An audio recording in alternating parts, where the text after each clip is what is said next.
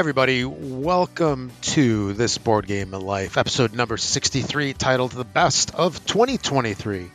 I'm one of your fine hosts today. My name is Rob, and with me, as always, I got my good buddy Mark. Hey, everybody. How you doing? This is Mark. You caught me off guard. I've been bugging you. Are you ready? Are you paying attention? Then I just got a text from my daughter needs me to do something. Well, that's how it goes. Oh, and it's like you're introducing me and I'm sitting here going, oh, what? Do what for you? So I'm here, though. I'm ready to talk. Yes, excellent. So we can talk. And what do we talk about? We talk about gaming, board games, tabletop games, any kind of games that we want to talk about. And anything else, I guess, although we don't delve into the anything else realm very often. But we got a whole bunch of stuff to talk about today, being that it's the last show of 2023, and we're gonna, highlight some of the games that we really, really enjoyed this year in 2023. And here, I'll start off with what I've been playing first, unless you want to go into anything before we get going. No, Good. I think the thing we need to say is when we do talk about our favorites, it's our favorites, because like there's all these top 10 lists and best games ever and all that. These are our favorites that we've played this year. So doesn't mean that the game is brand new this year. Mm-hmm. Especially for me, this is basically my first year. Yeah. Because I got into it in November of last year. So all of this is new to me. So just kind of keep that in mind, our listeners, as if I'm saying something, they're like, how could that be on? It's just because it's what we've played. And if I don't have like the new hotness on here, it's because, I haven't played it. I can only rate things that I've played. That's kind of the way I look at it. Exactly. Okay. All right. So, I only got I got a couple of things, but the two main ones I want to talk about are Alhambra Roll and Write. So Alhambra is it's a game that's been out forever. I want to say it's a Spiel des Jahres game from way back when, many, many moons ago, at least 10 plus years, that it was either a winner or one of the runners up or whatever it is. But this is a roll and write version of it that's sort of ish like Alhambra, but not really. So, but it does share a theme, I guess. So there is that. And it's in a series, so it's from Queen Games. It's in a series of games that they've roll and write-ified because they did Escape and oh man, what was the other one? There's Escape and then another one. Helsinki or Copenhagen. One of those two is the other one. So the thing that I really like about this one is that it really reminds me of a game that I really, really liked, or like the mechanism in it, called Targi, where Targi, you would put these cards out in a grid, and then you moved pieces around the grid of cards, and depending on where you stopped, you could choose like an action, let's say in a row or a column based off of the position of your piece. And with this game, you have a grid of buildings, I believe it's 6x6, and you roll dice of two different colors, and you have, let's say, like blue and yellow, 1 through 6, going left, right, up, down, and then you place your dice on the particular spots. Like you might roll, let's say, a blue 6 and a yellow 3. So then where those intersect, that's like the building that you get, and you mark it off. There's just like you cross it out. There's just like score sheet that you have, the separate score sheet. But eventually it gets to the point of where you roll like multiple dice, and now you're choosing between different locations, and it's just a fun little game. It's very quick. Um, the only funky thing about it is, and this is kind of like the annoying thing for me, is that it's printed. I'll call very nicely, right? It's got these buildings. They look like those buildings from like Castles of Burgundy. You know what I'm talking about? It's like the uh, th- three-dimensional looking view, sort of like of the Okay. building. But they're printed like very nicely and dark. So when you're crossing things out, like if you use a pen or something, it's like you have to like draw like a really thick line. So it's like when you cross something out, it's like not as easy to see. I mean, you can see it, Right. but it's not like totally obvious to block out a square. Like if they were lighter, and then maybe if you had like a felt tip or something marker. But that's a minor little gripe. But it's a cool little game. Um, I really enjoyed. It's one of the better roll and writes that I've played this year. Not that I played a whole ton of them, but I definitely like it a lot more. I really wonder if it has something to do with the Alhambra spin on it that I really like. Plus, I like Queen games in general. But yeah, that was a pretty good one. And then I played Oranienburger Canal. So this is an Uwe game that I got a couple months ago that's just kind of been sitting idle. And with Oranienburger Canal, it's interesting from the aspect of that it's a full size game, right? So it's like ticket to ride size box, but it's a 1 to 2 player game. Oh wow. Um, yeah, and but it's a fun little game where you get. I mean, there's like no surprises to this one. This was a fairly popular game when it came out, and and I think I've mentioned Spielworks, I believe, haven't I, I believe on so. here? Yeah. So so it's a Spielworks game, and it's an Uwe Rosenberg game, and Spielworks has for me like a history of making some pretty darn good games, and they're like heavier Euro games. And in the past, they've always been they print like 1,000 copies, so it's like a big mad rush, Yeah. to get in. It's like, are they ever going to reprint it? And it's like the guy that runs the game company, and he used to be like a one man show, I believe, for um for a long time. So thankfully that's changed in recent years where it doesn't seem to be as much of a problem to get these games. But whenever it was, I don't know, Kickstarter, Indiegogo, whatever it was, I backed the game and got it when it released. So yeah, I have a little bit of FOMO with their games still, although Yeah. I'm trying to be a little selective. I mean, they make some really solid games, but not all the games are like up there. I mean, there are some that are okay, but anyway, I'm kind of going off on a tangent here with that.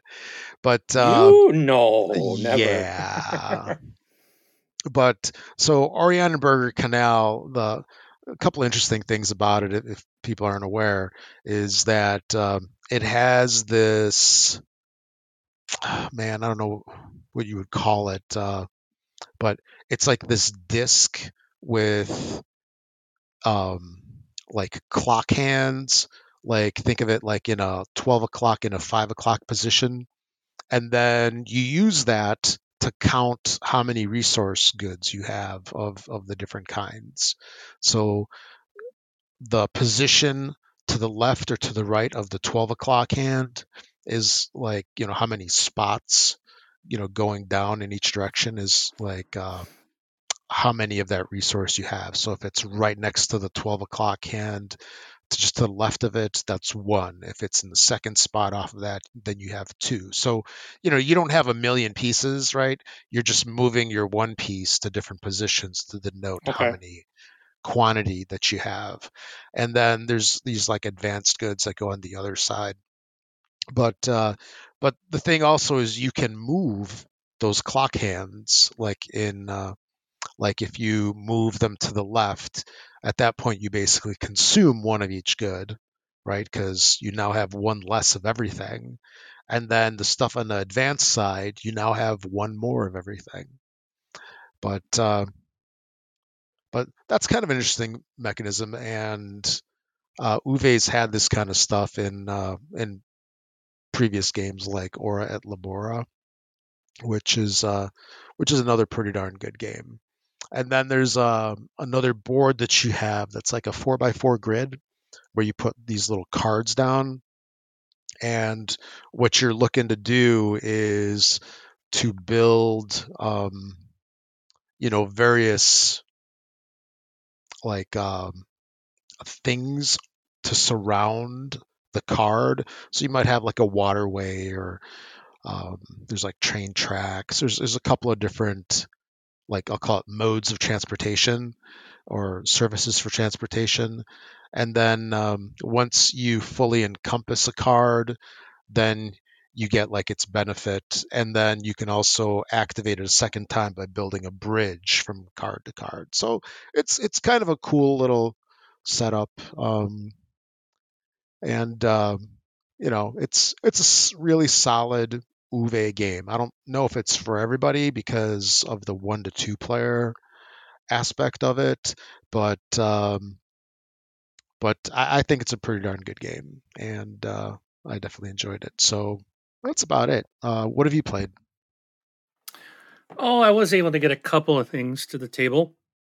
I did get to play through Terraforming Mars, Mhm. and there's a lot to that game, but I really dug it. Really enjoyed it.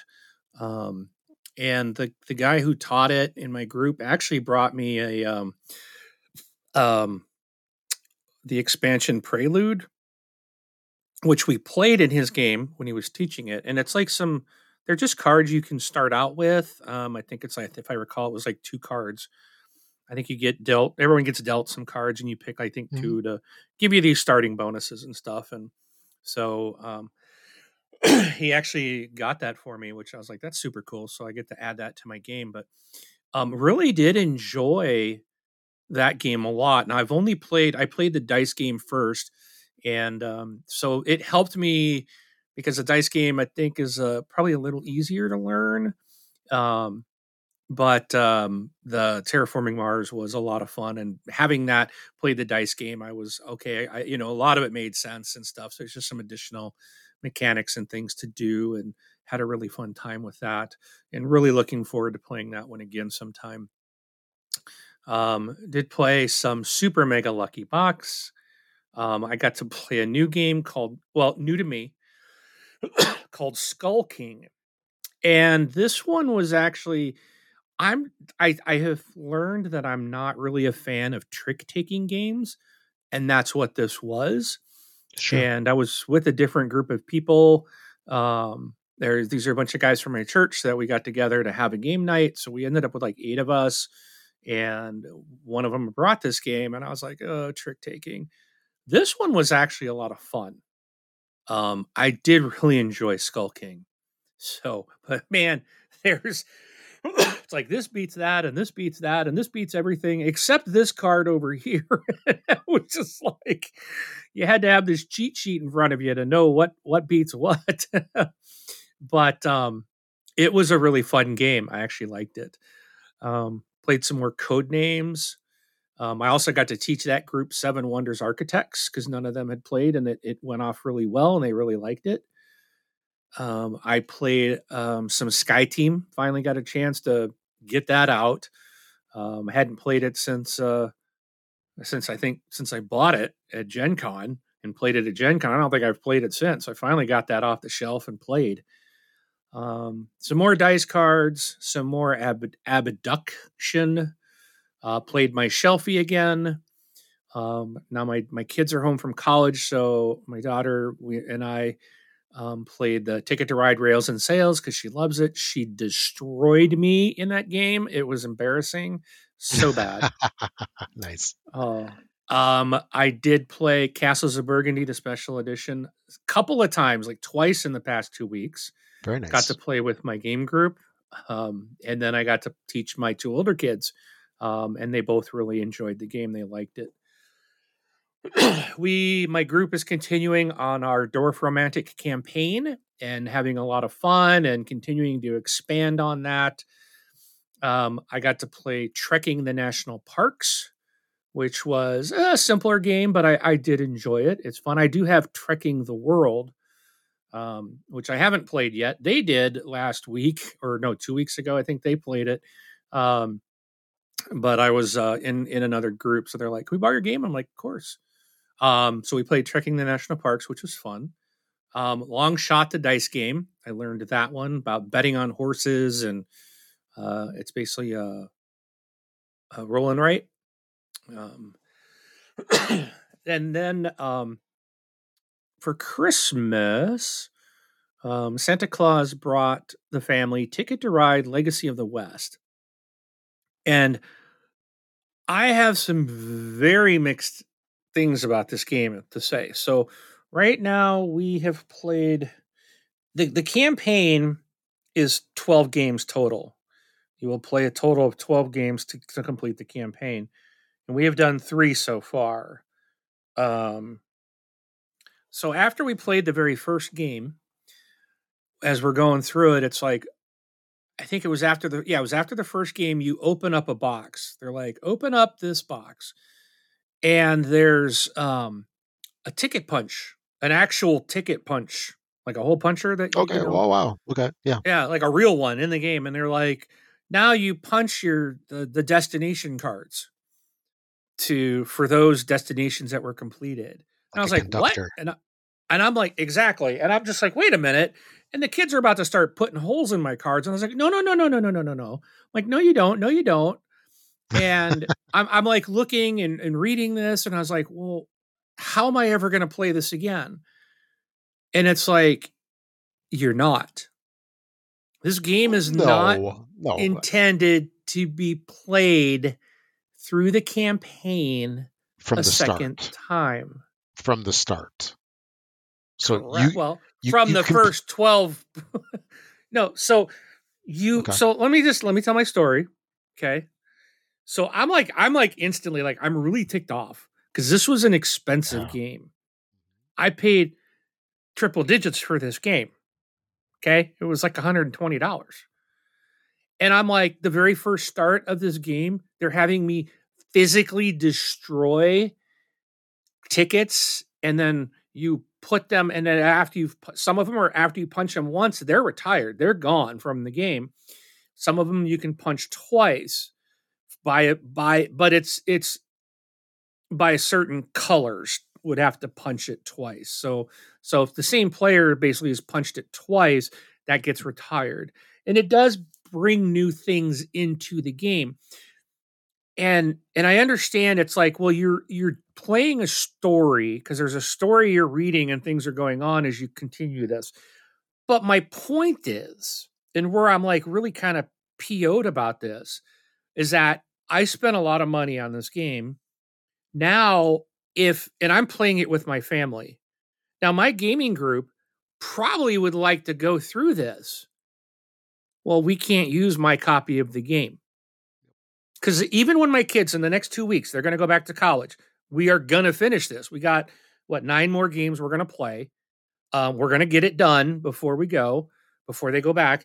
And because we have to, right? At this point, we have to. Otherwise, I'm never going to know. But the point is like, then I would like to bring it out to my game group and play a campaign with some of the same people who would like to do that. And I can't because the cards and stuff have been punched. Like you can't use them again. Yeah. I guess unless you punch further into the card on that color line. Maybe there's a way I can figure it out. But it irritates me that you spend all this money for a campaign game that you can really use one time. because their point of this game is you play the campaign, and then once you're done, then I guess you play it.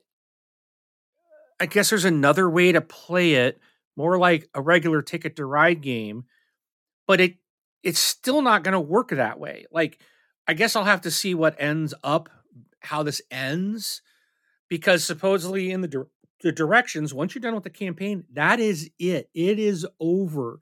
And then you can replay like whatever the game ends up being at the end.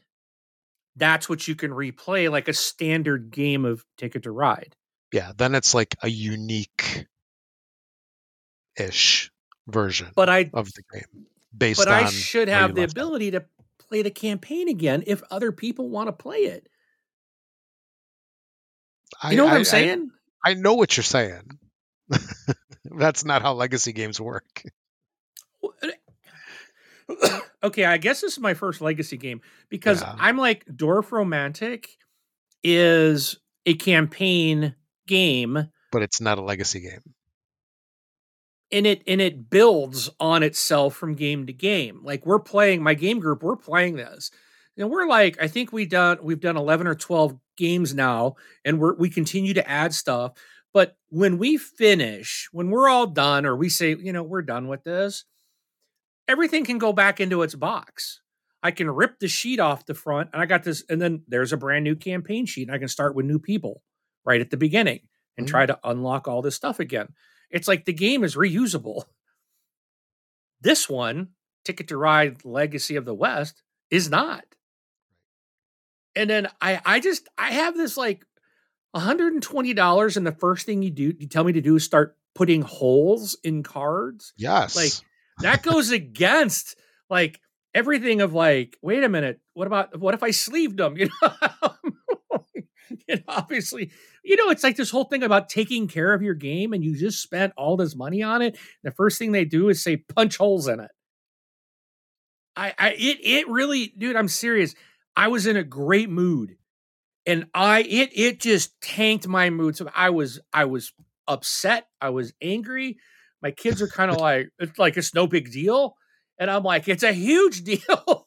It's like, I'm like, Dad, give me that card. Let me rip it up for you. You're like, yes, that's no. exactly. And I'm like, no, put that. My Yeah. daughter had Yeah. the puncher in her hand, and she was just playing with it. It's like, put it down, stop. And like, I'm like, don't you dare. Mhm. She's like, I'm not punching anything. I was like, just put it down. Yeah. And I was trying to find on BGG, like, is there a way, is there a recommendation, like, so that you can not ruin the game, but still track somehow? See, but it doesn't ruin the game. I know what you're saying.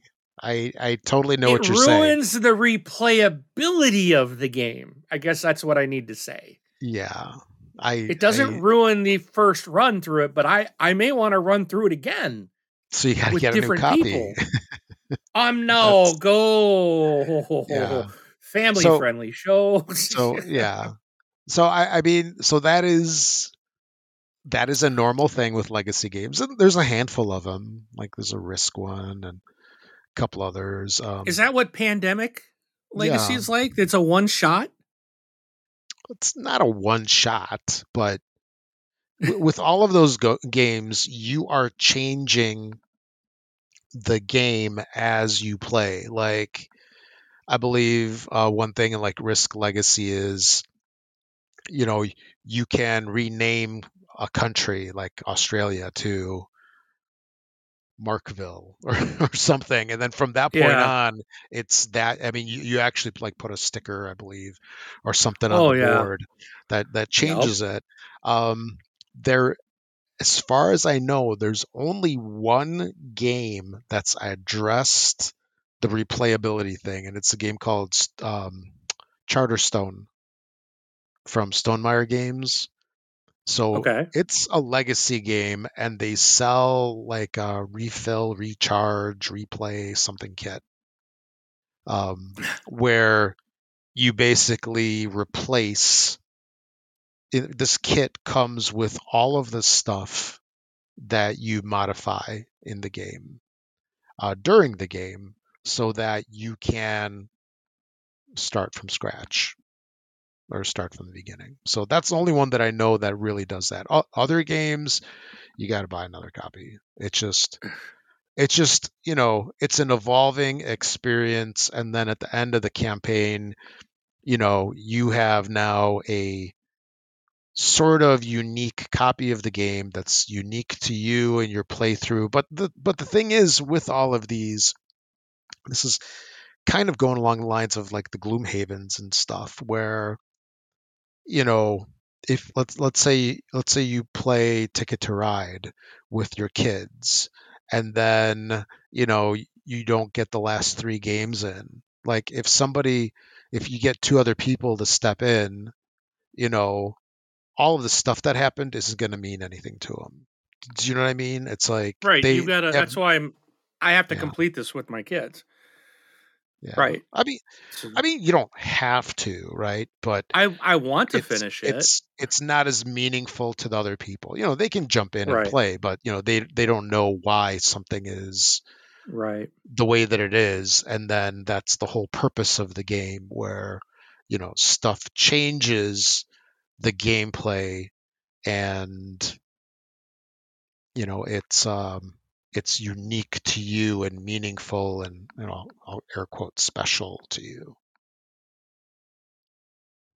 But I know what you're saying, though, and I could see like going into it and having it be a surprise. It would be like a rude awakening, you know. I can say I probably won't buy a legacy game. I've learned a expensive lesson. Hmm. I like the game. Like Yeah, I was enjoying it, and I've enjoyed it since, even though it killed me, dude, to punch. That was just like, you know, like someone just shot my dog, right? It was just like, yeah. dude, you're killing me, Um I do like the game, and it is fun. Um and it is very different than all the other Tickets to Rides. Like Okay, I that's won't buy good. the others anymore because it's Yeah, just they're all basically the same. This is very different. yeah. But I really thought I could play this more than once. And that's where I'm really struggling with the price of this thing to basically go through it once. Now, again, maybe my Like mind will 10 bucks change a when I play. complete Yeah, it yeah. and get down to, okay, it's done.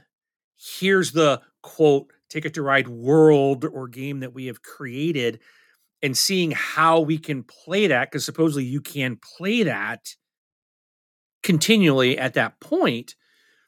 But there's so many things that are different in this game compared to the standard Ticket to Ride. It's not like, okay, well, it can't function like a regular Ticket to Ride game. So what is it we're doing? Because how do you build all these things, make this world, if you will, and then how do other people play that?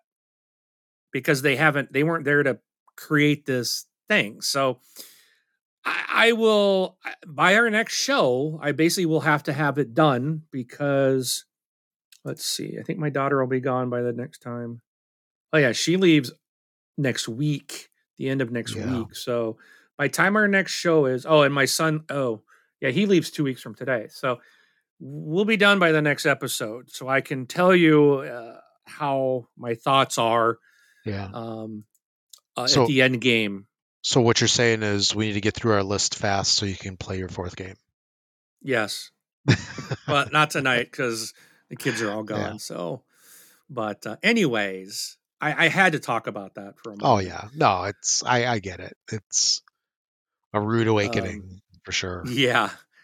And then I got a Kickstarter in called What's That One? It's a kind of a party trivia game. And then I got Sagani Uwe Rosenberg game that my son got me for Christmas. I got to play this a few weeks back in one of my game Yeah. groups and fell in love with the game. And so I got it on Christmas Day and we played it on Christmas Day. And I like want to play it again. I'm ready to play it again. Hmm. So, but those are the games I've played the last 2 weeks. It's been a lot. I've been really lucky and blessed to have just a very active game group that we play a lot of different things. And my kids are home, so I've got a lot more games in with them. So it's been a fun 2 weeks. Now, I think the last time we spoke, I told you that I was looking at my like stats in my BG Stats app, Yes. and I realized I was like, "Oh my goodness, I've had so many game plays in the year 2023 that I'm like, I might make averaging one game a day." And I have exceeded that and surpassed that goal. So far as of today, so I got 5 days left, 4 days left. I have played 372 different plays, not 372 games. I've had 372 plays in 2023 so far. So it's averaging 1.01 per day. And that's 141 different games that I have played so far this year. And I'm just like, wow, I've played 141 different board games. So I'm really Yeah. excited by that. It has been a crazy fun year. Oh And yeah. I've experienced and learned a lot. That's a ton of games, dude. A couple two tree. Yeah, a couple two tree. So, but that's it. So we'll Okay. I'll on the next show I'll let you know where I ended on the year. Okay. So Yeah, but we'll know that it'll at least be 9 more because your ticket to ride. yes, it has to be at least 9 more. Yeah. If anything else. And So then you're my oldest son yeah, got his own copy of Catan, and because nice. his younger brother gave it to him, and my oldest son loves that game, and he's going to take it with him to college. And he just looked at me and he's like, "Hoo hoo, time for a rematch." And I was like, "Nope, I beat you the one time we played, and I'm not Yeah. playing you again because he is good." And I think it was he Oh, was I bet. teaching, and that's why he didn't live up to his normal kicking everybody's butt. So, but I might have to play him if we can get our ticket to ride done first. Then I'll be like, okay, I'll play one of Okay, those. so then you'll get up to at least 382 with your 9 ticket to ride and your 1 Catan. There you go. So Oh, that I should be mean, a given. I got game night tomorrow with my Well, yeah. group. So I was saying that's the minimum. now it's like, can I hit 400? There you go. I don't think that's going to happen unless I do a lot of solo gaming, but in the next Just week. just But just think about it. It's the gamification of games. yeah, because I've already thought, well, if I've done this year, then I got to bump my goals for next year, right? Yeah. That's going to be tough. Or don't just totally knock it out of the park this year, because then you'll struggle next year unless you play Exactly. like 5-minute games. I played 400 games of War today, Yeah. or Or I'll find Spider some Solitaire.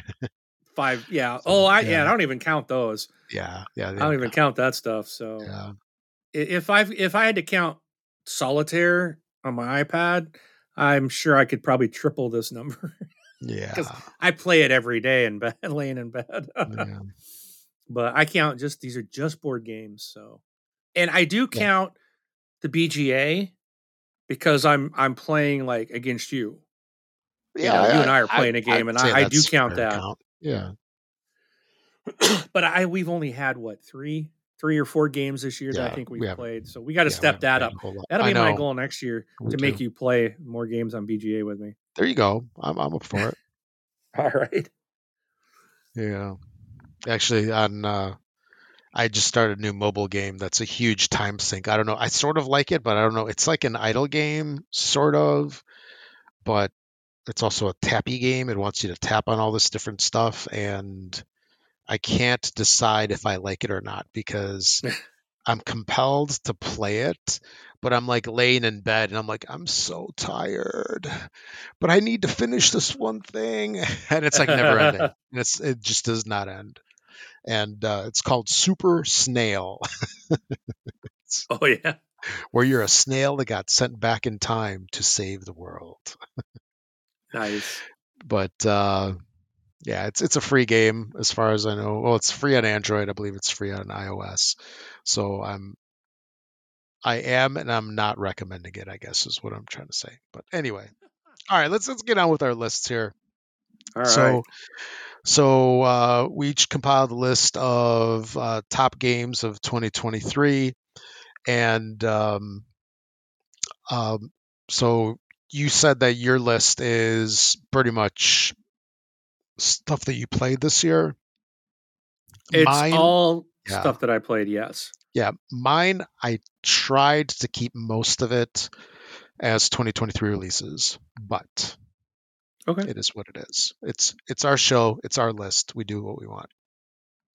Darn Skippy. Exactly. So you wanna you wanna just go like each name off Yeah, we can just go back and our forth. numbers? Yeah, Because and then I know you said you didn't have yours in any specific order, yeah, I'm gonna and read it in sort of an order. okay, and I'm gonna give mine from like 10 to 1, Yeah, leaving my I'll do the favorite same. for last. Okay, hmm but So like Rob and I were talking before the show, like this I found really hard to do oh yeah. because some of them, like I might have more plays on something that's lower than something higher, but it's just because you can't get it to the table as often for whatever reasons or number of players or just various things. But it's like I love every single one of these games in this list. And it was like I think outside my number one, it was really hard. It's like I'd pick one for one, and everything else would be like a two, tied for second place. hmm But Yeah, it is what it's it a is. nine-way tie. There you go. No, actually, I'd probably have a three-way tie for first and a seven-way tie for second. Yeah. So, Okay. do you want to start? Yeah. I'll start off. So with my number 10, and this one really surprised me because I never, ever, ever, ever, ever thought I would ever have this style game on any list. Well, I would have it on a garbage list. But Uno Ultimate. So Uno Ultimate is um, I don't know what you would call it. So it's a variation of Uno, of course, and there's so many Uno games, and this is Yeah. like I would say the only one that's worth playing. And it's just fun, surprisingly fun. The I only went one that's into worth it what? what worth playing. Rob, did I lose you? No, I'm still here. Oh, you went dark. Okay, do you still hear me now? I hear you now, but Okay, good. I got Yeah, no so recording of you. yeah, it shows Last up I heard fine was on there my was end. so many. The last thing I Yeah, heard was there's there's so many versions. so many versions of Uno. It is like ridiculous. And this is the first one, and I played a whole bunch of them. That's what happens when you got kids around, and it's the first one that actually like really surprised me because I when I first played it, I was kind of like, oh, shoot me now. It's another Uh, Uno game, but it's an Uno game that is ultimate. I guess it. So what it is it comes with four decks of cards. There's two versions of the game. There's a Marvel and DC. So for example, the Marvel one comes with Iron Man, Thor, Captain Marvel, and Black Panther. And I forgot who the other ones have because I have the Marvel one. And then you can buy individual packs like Spider-Man, Miles Morales, and a bunch of others. And they also have collectible foil cards that you open to make it just a little more interesting, right? To get the fancy cards. But the best way I can describe this is it's um, one of the legendary games, like Marvel Legendary, where it's a deck building game. You are working with your other players to defeat the bad guy. Like Marvel Legendary had like Red Skull. You were all fighting against Red Skull and trying to beat him, and it wasn't easy. Well, at least that wasn't an easy game. And this is kind of the same thing. It has totally the the feel of the legendary games in such a small little compact form factor. You don't have this huge box. You just have a couple of decks of cards, and you do have, your typical, some of your typical Uno um, abilities that you use, just enough to make it interesting. But it's a fun game. Like I said, you're working to defeat the enemy, and there's event cards that come out, and it was a real surprise. And I actually don't have a problem ever playing this game. Think of like a light, fun game. Most people can pick it up and play this, and then play something meatier afterwards. But yeah, it's my number 10, Uno Ultimate. I've got this game and I've yet to play it. I've tried a couple times to like watch a playthrough or read the directions, and for some reason this thing just confuses me. Like Yeah, you got to play it, I'm then like it's fine. I that's what I probably need to do is just sit Hmm. down, get the directions in front of me, and just play, and then it'll probably make complete sense. But Hmm. I know you've raved about it so much; it's like I had to pick up a copy. So, Yeah. Now, but don't get me wrong. It's not like the most amazing game out there, but it's nice. yeah, It's a decent game. Yeah. all right. So for me, my number 10 is I went with a game that I was lucky enough to get early at Gen Con. It was available for purchase there before, I think, a couple of months before it was available in the stores. It is out in stores now. This is a co op for 2 player only, which is a little weird, but it completely works in this game, and that's Sky Team. And I even took this over recently, and I'm like, I'm gonna show my mother how to play this. 73-year-old mother. And so at first I was like, okay, you're not supposed to communicate. But I said, we're gonna talk. I'll let you see, you're not supposed to show each other's dice. There's a little screen that has a player aid on it, but you throw your dice behind it so only you can see it. So in this game, when you start out, the object is you have about, I think it's about 7 to 8 turns, maybe 9, um, to land your airplane. Um, and I think it's seven turns because I think you start out at like 7,000 feet. So in every time you go after each turn, your plane automatically descends 1,000 feet. So that's your kind of round tracker or your game tracker. And then you have to do different things as a pilot and a co-pilot. So at the beginning of the game, you are allowed to kind of talk strategy, like here's what I'm going to work on, or here's what I'm going to try to do, or but it's a dice game that you once you start, you are not supposed to talk to each other at all. And your dice, you have 4 dice, you roll them, they're hidden from each other, and then basically it's like, okay, there's the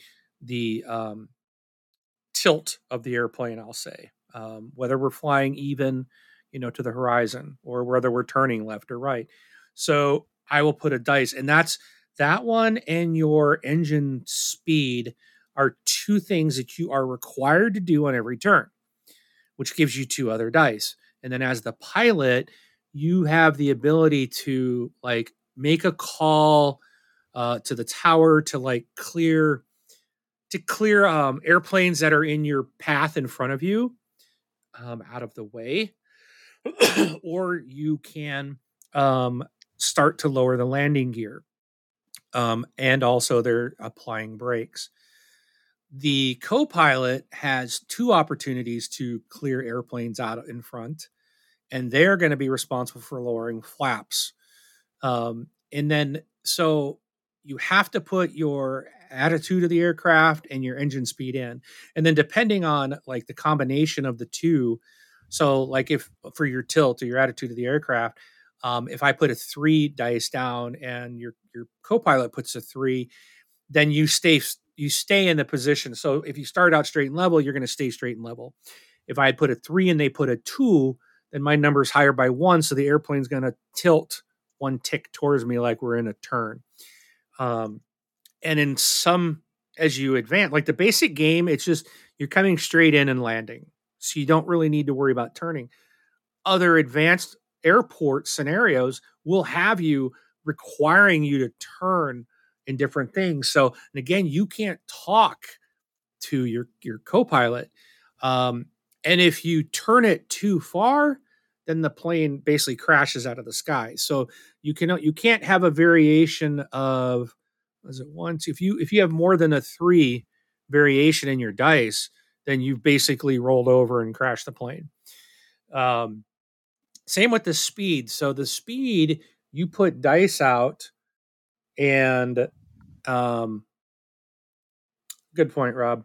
Um, okay, so I'm going into too much on this. Apologize. It's right. We're just giving our lists, but basically, you got to work back and forth to manage these things, and you have to keep your speed at certain to advance towards the airport. If you don't, then you're not going to make advantage, and you could end up. But you are lowering your altitude every turn. So if you land and you're not at the airport, then you crash. So all different types of ways that the game can uh, there's a lots of different things in the game and scenarios that makes it really fun. So I've got this at number 2, or I'm sorry, number 10. It's a really fun little co-op game for 2 people. Okay. My number 9 is a game from AEG called Waffle Time.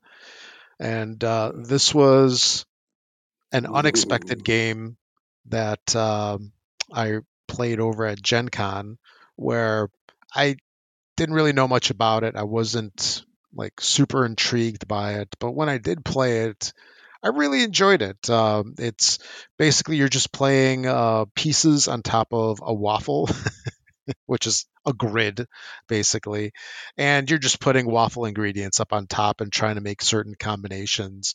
It's just got a nice little charm. I do enjoy the food theme to it. Like you got with like syrup and like berries and stuff like that. It's just an interesting, fun, light little game that actually gets to be kind of thinky. So that's my number 9, and I enjoyed it quite a bit. All right. My number 9 is Terraforming Mars. I only got to play it once, but I did play the Terraforming Mars, the dice game, and also enjoyed that. And I want to play this game. I'd like be willing to play both the dice game and the original Mars Terraforming Mars game again. And that alone, the fact that I really want to play it again is why it's on my list. And I think this one's lower because I think as I play it more, I do believe this will jump up my list.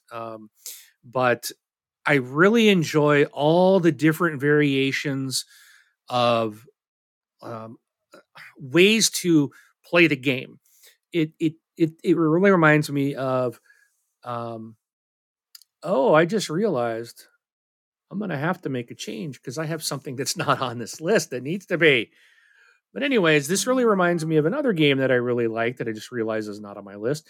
That there's so many different variations or options that you can do to play. Like you're not, so some games it's like if you didn't do this at the beginning, you're just hosed. Like Right. there's so many ways to win, so many different ways to do things. And I really appreciate that about Terraforming Mars. Some people might have like, I don't know, they're getting all these certain cards and doing things. And like the last time I played, in fact, the guy that taught it, he's like, I've never seen anyone with so many discount like cards that were allowing me to buy cards for sometimes 3, sometimes 5 coins cheaper than the cost of it, and it was like I was able to just get stuff because I was getting it so much cheaper. Um, and it's just like it was really kind of neat. But there's so many different strategies that you can do. But I like that because I feel like it's a level playing field, and I even if I get behind on something, I'm usually doing very well in one aspect, so I don't feel like I'm a totally lost the game because it's like, wow, I did this very well. So I really like that. So that's my number 9. Okay. My number 8 is one of the games I just talked about, Alhambra Roll and Write. It's again one of the I have a soft spot for roll and write games. Always love me some Ganz schön clever and a couple of the other ones out there. And I rather enjoyed this one. It's pretty good. It's enough to be on my list for the year. So that's Alhambra Roll and Write, and I still think, I mentioned it already. I think that what really draws me in is that Targi hook, and I really love Targi. So that that sure probably boosted it somewhat. But yeah, that's my number 8. All right. So I just kicked out my number 8 off completely off the list. Bye bye. Bye. It deserves an honorable mention. So I'm going to give a real quick honorable mention to Cascadia. Um, I I really want to play that game some more. I really enjoyed it the one time I got to play it, and I bought the Landmarks expansion for it, and I haven't got that out yet. But pretty soon I'm gonna take that to game night, like we're playing this. But I realized I severely missed something else that is actually further up my list. Um, so this game, this one here, so everything else got bumped down by one. But Sagani is my number 8. And this was one I just learned a few weeks ago. Again, like I just talked about it. Absolutely love the game. It is real easy to learn. It is really it's like a real brain thinker. Like, but it doesn't, it's not like, it's not really bad. Like it feels like a very light to medium weight game for me.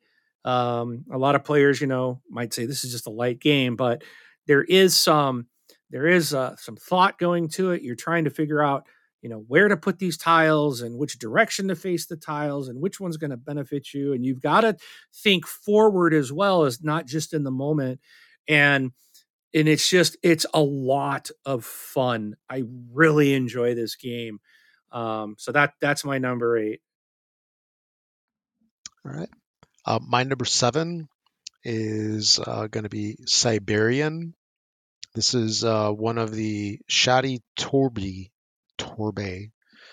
games in the um, Oniverse. That's like the series of games. I think there's like 8 or 9 of them now, and it is the latest one. Uh, this is what I'll call a perfect little game or big game in a little box. Sometimes we get like little games in big boxes, like ticket to ride size boxes. This is like the opposite, where it just has a feel. Granted, it's mostly cards and it's got a couple pieces and a small tiny board, but it just has the feel of like a bigger game where you're just going through and you're using robots to repair these machines. And most, actually, all these games are card based. And one of the things I appreciate in this game is it's not like play for 30 seconds, shuffle the deck of cards, play for 30 seconds, shuffle the deck of cards. I'm looking at you, Onirem. What's the first game? It's such a chore to shuffle those cards. I know I'm complaining over nothing, but it's just an enjoyable little game. Um, I'm not quite sure where it ranks in all of the games. I had mentioned that I would probably, well, that I wanted to go through and just go through all of the games and kind of compile a list and talk about them all on the show. So that's something that I'll do early next year. But But I rather enjoyed this one. It just came out probably within the last couple weeks. If you like any of these Oniverse games, definitely check this one out. It gets a thumbs up from me. So that was my number 7, I believe, right? Yeah. Yep. All right. So my number 7 is a zombie game because it's always fun to fight zombies. And this is Zombicide version 2. I've played I played V1, but when I bought my own copy, I did get the version 2 release. And I like some of the things they did in that. I think it was a big improvement over the first version of the game. Just some of the way you place your stuff in your hand and in your backpack, and just they just kind of the things that you place all your information on, and like the plastic things and the moving the little pegs around. They did some nice updates to that game, and it's a hard game. Like, you really have to work together. You have to have a group of people that are willing to work together if you want to succeed. So if you have some alpha people that are going to go and run and gun and do their own thing, you're probably all going to die. It's one of those, you just got to have a good group that are willing to work together and talk things out. But it's a lot of fun. It's intense, and man, there's so many zombies on the board at times. It just gets crazy, overwhelming, and super fun. I absolutely love it. It's a great game.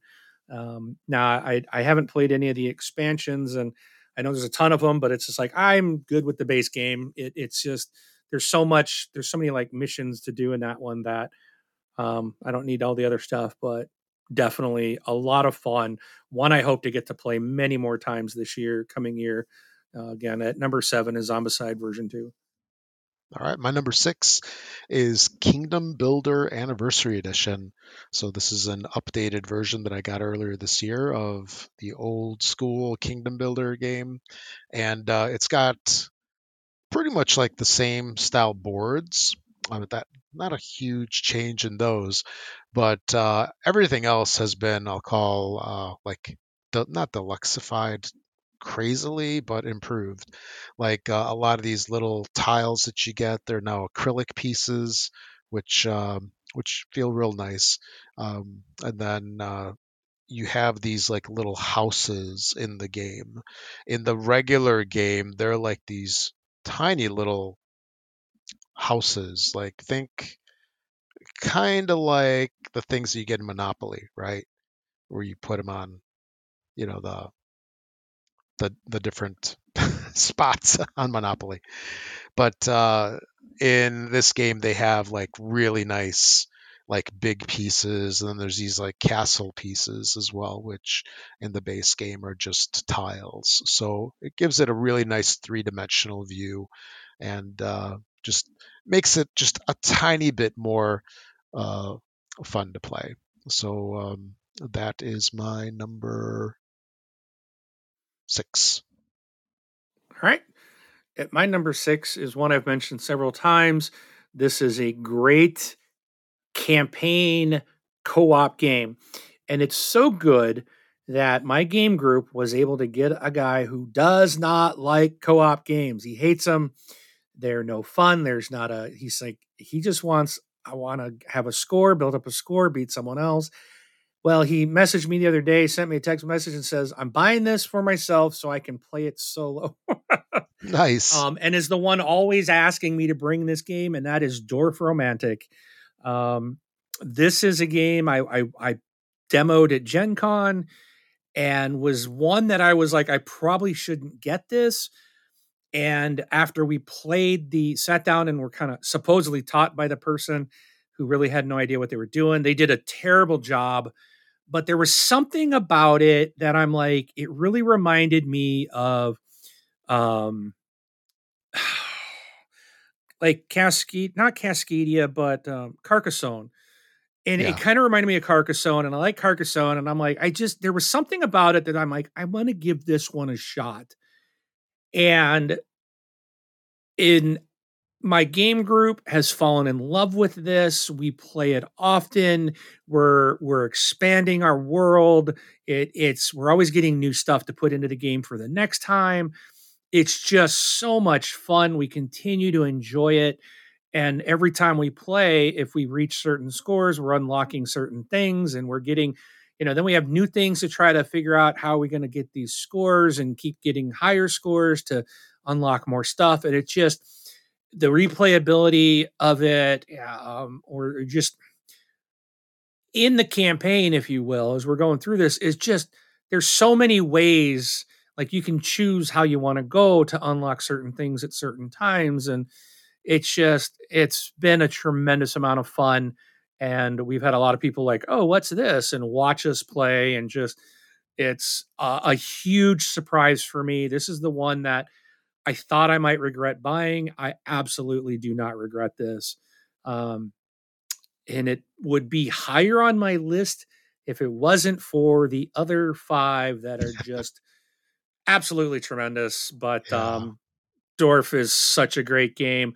They're coming out with a dual version. I believe it's released in Europe, so probably next year it'll show up in the US. I think it's called Dorfromantik Duel, I believe. And it's going to make it a competitive version of the game. So I'm definitely going to be all over that. And I already know who I'm gonna play with, and that'll be that guy in my group who doesn't like cooperative games, even though he loves this game. Yeah. But we're getting a competitive version of this. So, Mhm. and even there, like some of the things can cross into your campaign. So there's going to be things that you can bring over to the cooperative campaign version. So really looking forward to it. Dorfromantik number 6. Okay, my number 5 is Flamecraft. So this is the game about dragons. They get like all these powers, and they go to these different stores. And the thing that I really enjoy about this game is I just like the chain. Like I call it chaining. I don't know what the proper term is, but it's sort of like you get some of this here, and you can use it there, and then so on. Um, it's I've got only the base set, unlike somebody that I know that's got all the fun stuff for it. Hey, I only have the base set. That's true. I just bought all the extras, which is Yeah, funny because all my deluxe component they did a version 2 of the deluxe components because they sold out of everything yeah, when they did, and I got notified, hey, you can pre-order them, and I did. They actually showed up today, yeah. so I am now deluxeified in my Very game. nice, very nice. But yeah, it's a fun little game, and I do have one little quibble about it, and it's really stupid. I hate the board. Oh It's like this rolled up. Would you call it a neoprene mat? It's yeah, anyway. It's that mouse pad like material and stuff. And I like that surface, but I wish that they could have just had like, let's say, like a regular board and make it more rectangular or square instead of this big long freaking table runner. oh That's just yeah. massive. So, um, but yeah, it's a great game. That's a minor quibble, and that's just me being silly. But it's a fun little game, surprising, and um, yeah, it's very cutesy. With the theme with the dragons. It is what it is. But it's a fun game. So that is my number 5, Flamecraft. It's one of those too. I like this game. It This needs to be in my top 10, and I couldn't find a home for it. No, it, it's it needs to be here. see, the thing Um with these lists is that there's so many good games.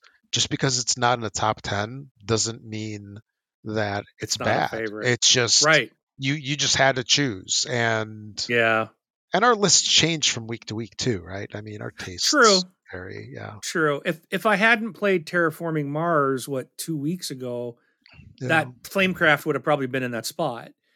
But because I played that and I had so much fun with it that it just there it goes. What is it? Cult of the New. It was something new I played and loved, and it took over something that I hadn't played in a while. But no, that's a great choice. All right. So my number 5 is, if you've been listening to the show for a while, you know that I like all things Clank. And I fell in love with Clank, the original game, the moment I played it.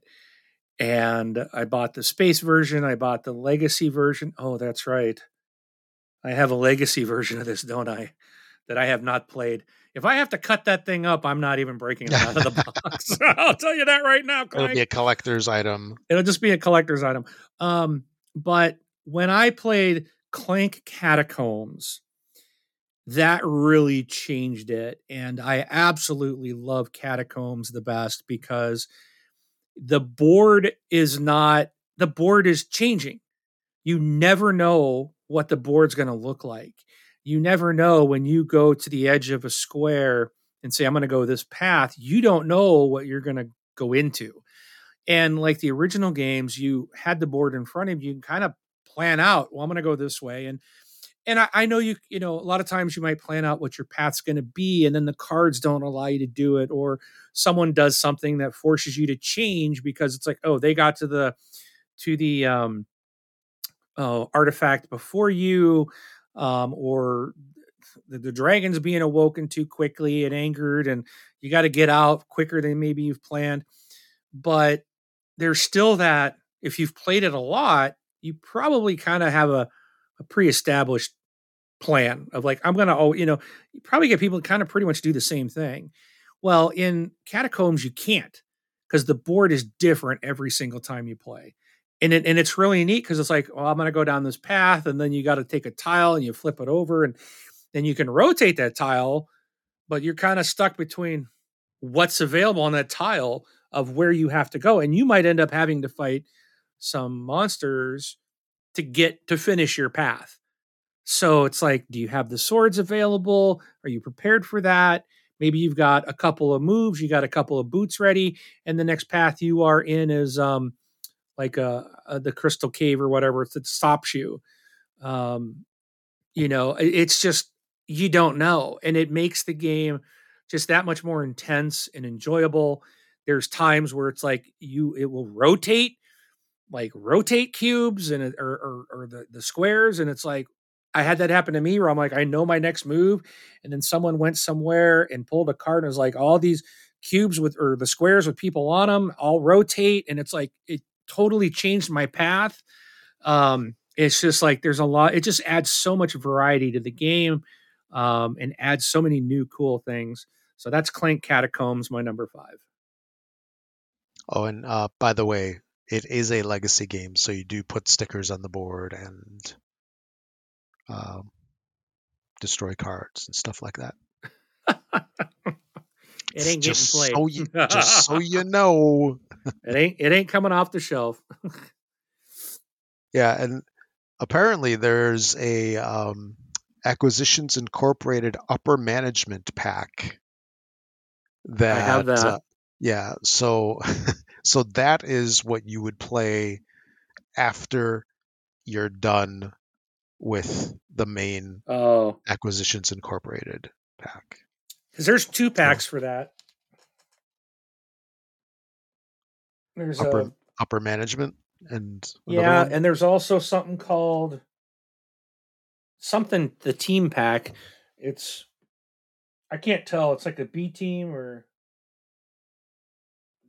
pack or something like that. But anyways, maybe that's another thing that just allows you to continue your legacy. But we'll see. We'll see what Ticket to Ride happens, and then if I'm okay with it, maybe I'll just. Yeah. I did spend a lot of money. I might as well play it, right? Yeah, exactly. It just kills me to destroy stuff. Think of it like it's an experience thing. But then again, I mean, there's not many games that we get 12 plays out of.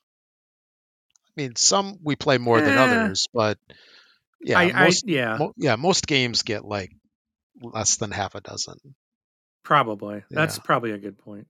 Okay, so number 5, Clank Catacombs. Okay.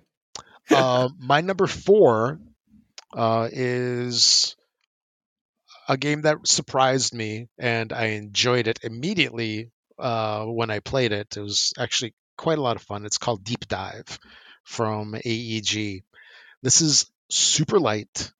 Think of a game that you can play with family, friends. You can bring it over by people that aren't gamers, and they'll probably enjoy it. It's a press your luck game where you you're basically like penguins going deeper into the ocean. There's multiple levels. You're turning up these tiles. Some have food, some have predators, and it's like you press your luck. How far do you go? Do you go deeper and get the the stuff worth more, or do you just stop where you're at and collect the latest thing that you got? So surprising game. I really enjoyed it. Um, Definitely give it a thumbs up. And That's my number 4 deep dive. All right. Well, you may be happy, you may be sad to hear this next one. Happy that it's on my list, sad that it's not higher. But at number 4 is, I know, one of Rob's favorite games. He taught me originally at Gen Con. I really was at the very when he started to break it out, it immediately just like I am not interested. Overwhelmed. I was Yeah. overwhelmed. It didn't look. It was like, oh, this is that Euro garbage. I'm just not interested in all these Euro land management and harvesting and whatever games. And Trading. Yeah. we were in the midst of Gen Con, and it was the last day, and I was tired, and I wanted to make one last purchase. And even though I went to look to buy this game, Yeah. I don't know what was wrong with me. What was so wrong with Yeah, me? it was your vendetta. Yeah. But Castles of Burgundy, um, I ended up buying the special edition, which was insane expensive. And at the time, I'm like, why am I getting this? Because I really, when we played it at Gen Con, I know you had the original version, and I was like, The the OG. coloring Yeah. on the board was terrible.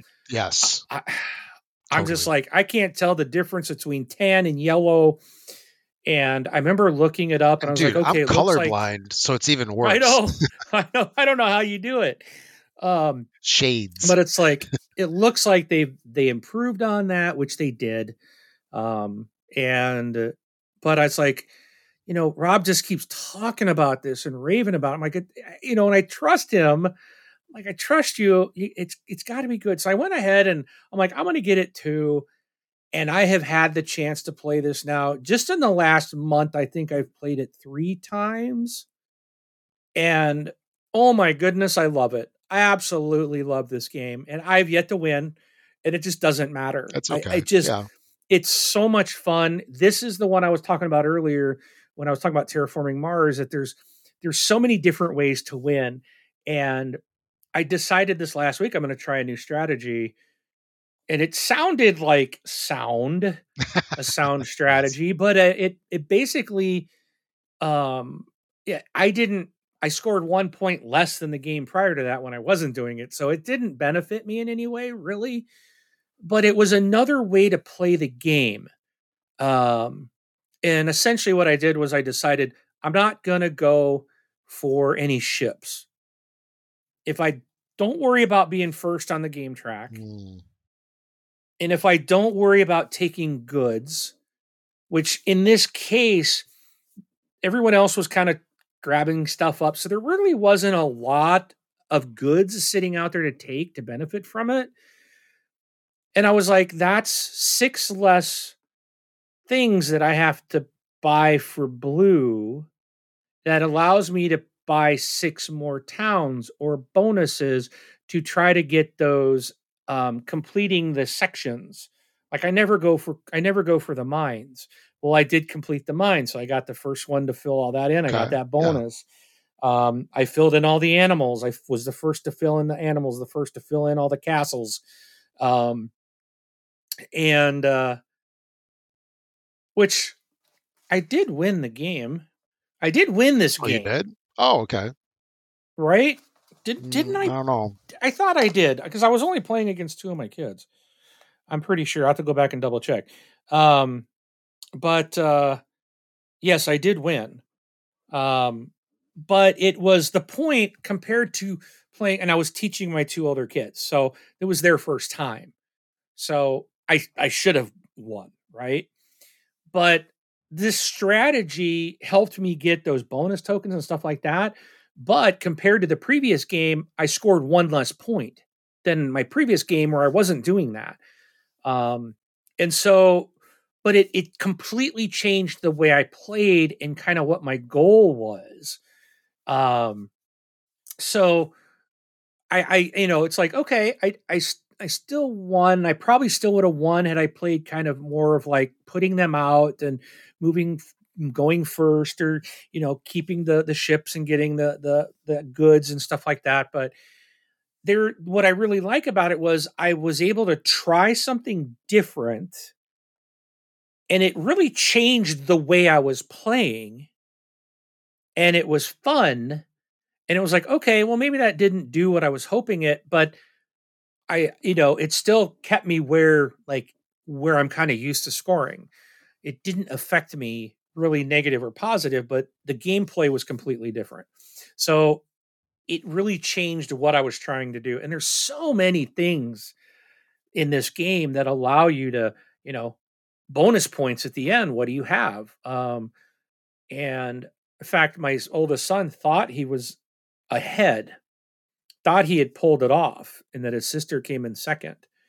Well, then she wasn't done counting her points, and she passed up over him, and they thought they had won. It's like, I haven't even counted my bonus tiles and all my yellow one, end game. And then it was like, I just went right past him because of those. But that's what I like about this game so much, is just I've watched others be like way at the back. By the end of the game, they're either right up with everyone else or winning because of just, okay, maybe I'm not doing something right. What else can I do? And there's so many options to kind of change your scoring.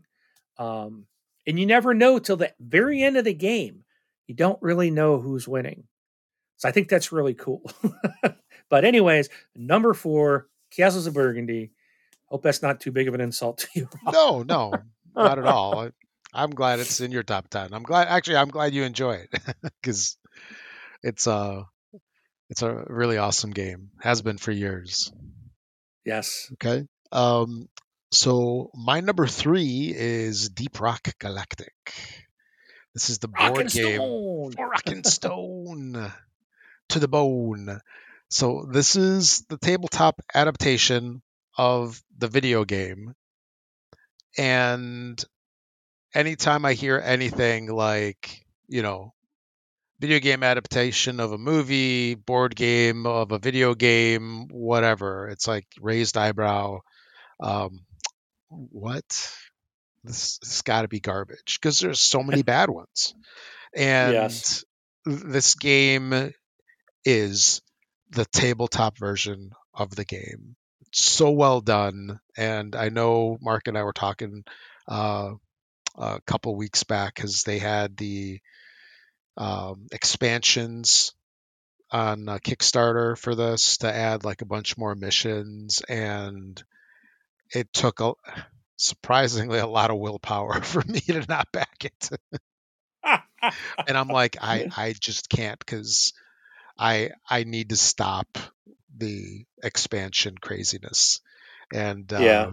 if I really like a game later on, I'll get it. But yeah, I'm not doing the thing anymore of getting an expansion at the same time or before the main game. But such a well done game. Love it, love it. I love the video game, and there's in the next like 2-3 months, I believe they're going to be coming out with a solo version called Galactic Survivor or something Survivor. Um, Yeah. yeah, so that's going to be coming out on Steam. But such a well done game, truly captures the essence of the game. So if you've played Deep Rock Galactic, the video game, on any platform, you enjoyed it, you need this. And if you haven't played it, then you need to play it, and then you need this. Yeah. exactly. So that is my number 3. Well, I don't know what to tell you, Rob. My number 3 is mine is a game that is a adaptation of a video game. It sounds familiar. It is. It is.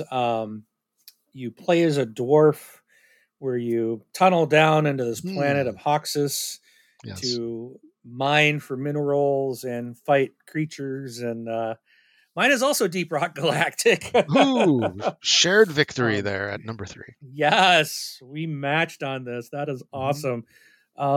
The I echo everything you said. What I also want to say is you can buy the base game for about $80, and it won't come with. I don't think it comes with. I think the minis for the miners for the dwarves, but I think all the creatures I think are like standees. I believe. But if you go in for the full version, it does have some tremendous miniatures that just are really great representations of the game, the creatures in the game. They did an amazing job, and I wondered when I got this. I was like, you are tunneling through walls. How are they gonna, And every time you play, it's different. Like in the video game, I'm like, how can you make a board game like that? And they pulled it off. I am stunned how well. Like I can't imagine doing this any better. The quality of this game is insane. The dual layer player boards, just everything is done to such a high quality, and it's so impressive. Even the board, the game board is just there's something about the texture to it, and everything is just it's it just screams quality. So it's well worth the money if you like the game. If you don't, find a game group, maybe someone's got it, and ask them, let's play this. It's really fun. And now this one, you can also do a campaign style. And like in the video game, they call them deep dives. And you can do that in this board game. And basically, you can do the one off missions and just play them like that. Or you can do a deep dive, which basically means you are going to do you're going to do a couple of missions. You're basically going to go in, do a mission, much like Zombicide, where if you've done Zombicide, it's like, here's what you're supposed to do, here's how to get out. And then there's rules for fighting the monsters and when they move and how far they move and when they attack and all that. So if you're able to go down and complete your mission and get out safely, then you would just go straight to mission number 2. In any gear or upgrades that you got, you take them with you, and now you're more powerful into the next run. So it's really kind of cool that they've done that. Absolutely a fantastic game. This is one I absolutely must get to the table, and I will insist, Rob, that we play this in February Yes. at this board game Done light deal. con at TBGL Con. Yes. And yes, number 3, Deep Rock Galactic. And I was going to say the only way that they probably could have made the game better was to have the little miniatures pre-painted. Just saying. Oh, yes, yes. I bought some paints. I was going to plan to start painting some stuff, and I never got around to it. And the thing is, I bought some paints that were like from Hobby Lobby. It was just like kind of generic Oh colors. yeah, you don't do that. Don't do that. And I haven't started it, but they're all there. And I'm like, you know what? Those are going to be too bright. Like I need different paints. And there's a game store that I Yeah, also get go those. to Yeah, and you need that special have brushes for it. Yeah. special brushes too. I got Yeah, they a have different ton of kinds of brushes. brushes. Okay, I got a whole bunch. I bought this big pack with all these, like from real tiny to thicker to, so I can get real small and detailed. Yeah, like But some brushes only have I swear they got like one bristle on them. So you can trace very fine lines and stuff. And then, hey, I'm not. I won't I'm be gonna. doing that. I'm gonna say it how it is, dude. We're old enough where you also need a big honking magnifying glass. Just I bought saying. one with a light. Okay. All right. Right on. And the problem is I don't want to do it because I'm right-handed, Yeah. and at certain times, at certain positions with my hand, it shakes. Like I can't control it. It's like if I go to pour a can of Coke, Like I can hold my hand right now and tilt it, my right hand, without anything in my hand, and my hand doesn't shake. But if I am holding like a can of Coke or something, I'm pouring into glass, my hand will shake and I can't stop it. It just, and I don't know why. So, like, how am I going to paint? That's what I'm worried about. I'm like, I'm going to be in there, and my hand's going to be shaking, and like, oh, this is terrible. So, but they've got, was it Army Painter, I think is the brand, and they've got some speed paints. And I'm going to Okay. go down there this week and talk to the owners, know the owners. They're awesome. And I'm just going to ask her about, you know, which is best. But I need different colors because, like, Deep Yeah. Rock, um, I want to paint Zombicide. They don't, I can't have bright colors, right? You But want, in I mean, you Deep Rock, could on some things, but not for yeah. most of it. So in Deep Rock, some of it is very like The miners, fluorescent the and miners can yeah. be bright, but I don't want those bright colors on the bugs. Yeah, that's true. So I'm gonna go find some different type and hopefully get into Mhm. painting some of my miniatures next Yeah. year and really finally do that. So Mhm. Right. yeah. So that was your number 3. Yes, and we tied with that one. All right, my number 2 is big surprise here. Maybe it's surprise that it's not number 1. Castles of Burgundy Special Edition. So Uh, I skipped the anniversary edition when they came out with that, so I had the original. Actually, my copy says Die Bergen von Burgund, so it's the official like German English release, not even like the U.S. release. And I've loved this game for years, and it's going to go down as like it's the game that it's not necessarily going to be the game that I'll always want to play, but if anybody ever wants to play, I'll be like, yes, and I will guaranteed have a good time. Does that make sense? It's mm-hmm. just I Yep. enjoy it so much. It's just fun, and even better if I win. But Castles of Burgundy takes the base game, um, takes it up a bunch of levels. It's got some 2-layer boards. It's got some cool things to keep your little hexagons in place. Uh, Love that plastic thing. yeah, yeah. And the one thing I maybe we need to do this at the con next year is actually to give that vineyards thing a shot because I've Yeah. just played the base game. And the thing I was going to mention when you were talking was so you had your strategy of no ships. I bet that strategy might work. It just doesn't work on board 1. Oh You know yeah. what I mean? So if I bet you there are one or more boards where that is a perfectly good strategy. Just Yeah. because of the layout of the stuff. But Right. yeah, so Castles Burgundy Special Edition is my number 2. All right. My number 2 is, I don't think I've ever played a game and had as much fun as I've had with this one. And this is something that I never had heard of. I saw it at Gen Con, decided to go up and try the demo of it. And it was kind of it's so weird to demo a game.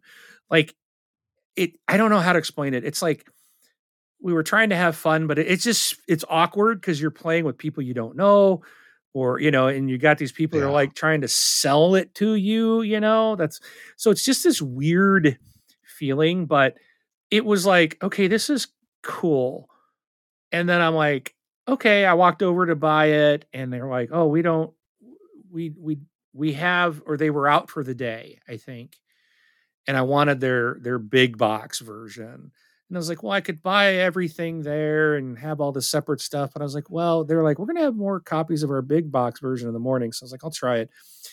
And the game I'm talking about is Thunder Road Vendetta. And so I remember going back the next morning. We made sure to get there early and line up. And in fact, I wanted this game. my friend Franco wanted Sky Team, and my daughter was hanging around with me, and I wanted Sky Team as well. So I sent her with money to with Franco, and I said because he's going to go stand in line with Sky Team, and I'm like, they won't sell him two copies, you know. So I said, you go stand with him, and you buying for me, get us a copy, and I go to the other line, and even though we were there early, I was one of the last ones to get a copy of Thunder Road Vendetta Maximum Chrome Edition, and it was just like that line was just whoop so fast. And same with the Sky Team, and we were there as soon as door opens, running in, and they were so far back in line, it was insane. But I got the Maximum Chrome Edition, and then it wasn't that night; it was the following night that Franco was looking at it, and he's like, "Oh, this seems cool." So he went to the booth that day, the next day, and tried the demo, and he ended up buying the base game. And or did I buy that? I did buy the base game that day. Yeah, you did. I did buy the base game. That's right. So I did buy the base game, but then and like I think read up more about it that night, and I was like, man, I'd really like to get a copy of this other one if I could get the big one. Um, and but Franco, he went and ended up buying the main game, and then that night, you and Jay and all of us met at Franco's house, and we played this game with Braun as well. And talk about so much fun when you're in a group with the people that just are like, we're just going to have fun and we're going to get into this. And we are bumping cars and we're flying over each other and we're talking smack back and forth. It was so much fun. It just was like, this game is incredible. It just was like the Mad Max of board games. I mean, Oh it's yeah. if you know what Mad Max is, that's what this is. You're racing. It's a racing game, but you have to eliminate at least one player because otherwise you just keep going. It does, someone has to be completely wiped out. Then it starts the race portion of whoever gets to the finish line first. And so it's just craziness. Like, who are you going to do? Who are you going to take out and what's going to happen? Are they going to, what do they have available to take you out? And, what's the road conditions? What hazards do you have in front of you? What are there mountains? Could you get slammed into a mountain? You got to plan your path. And it's just, there's helicopters and big trucks, small, medium, and large vehicles, and you're slamming into each other. And it was so much fun. This game is great, great fun. So number 2 for me, Thunder Road Vendetta. All right, and my number one is Thunder Road Vendetta. so, Yeah. so what Mark said um, definitely holds true. I'll mirror all of that stuff, and this is a game that I wasn't really, I'll say, looking forward to it initially because when Restoration Games first came out with a couple of some of their first games, I got in on those, and I don't want to say I was disappointed, but I, I, the games were okay. I just didn't really like enjoy them. I didn't have the nostalgia factor for some of them that some people might have, and so the Forbidden Island, no, whatever that one was with the island and the marbles that they had, like that one I was kind of interested in, and or the volcano and the marbles, that one is sort of like interested in, but I passed on it, and then just sort of like figured that they would be like a nostalgia game company, and that was not for me. And I was really surprised because when I enjoyed the game so much, and I'm like, Restoration Games, really? They did it, and so I was pleasantly surprised. And like, this is a game that came out in like the mid '80s. Like, do you even remember it from when we No, were kids? Yeah, me neither. no. And But I mean, there's a lot of games, and by that time we were into computers, so who wanted to play boring board games at that time?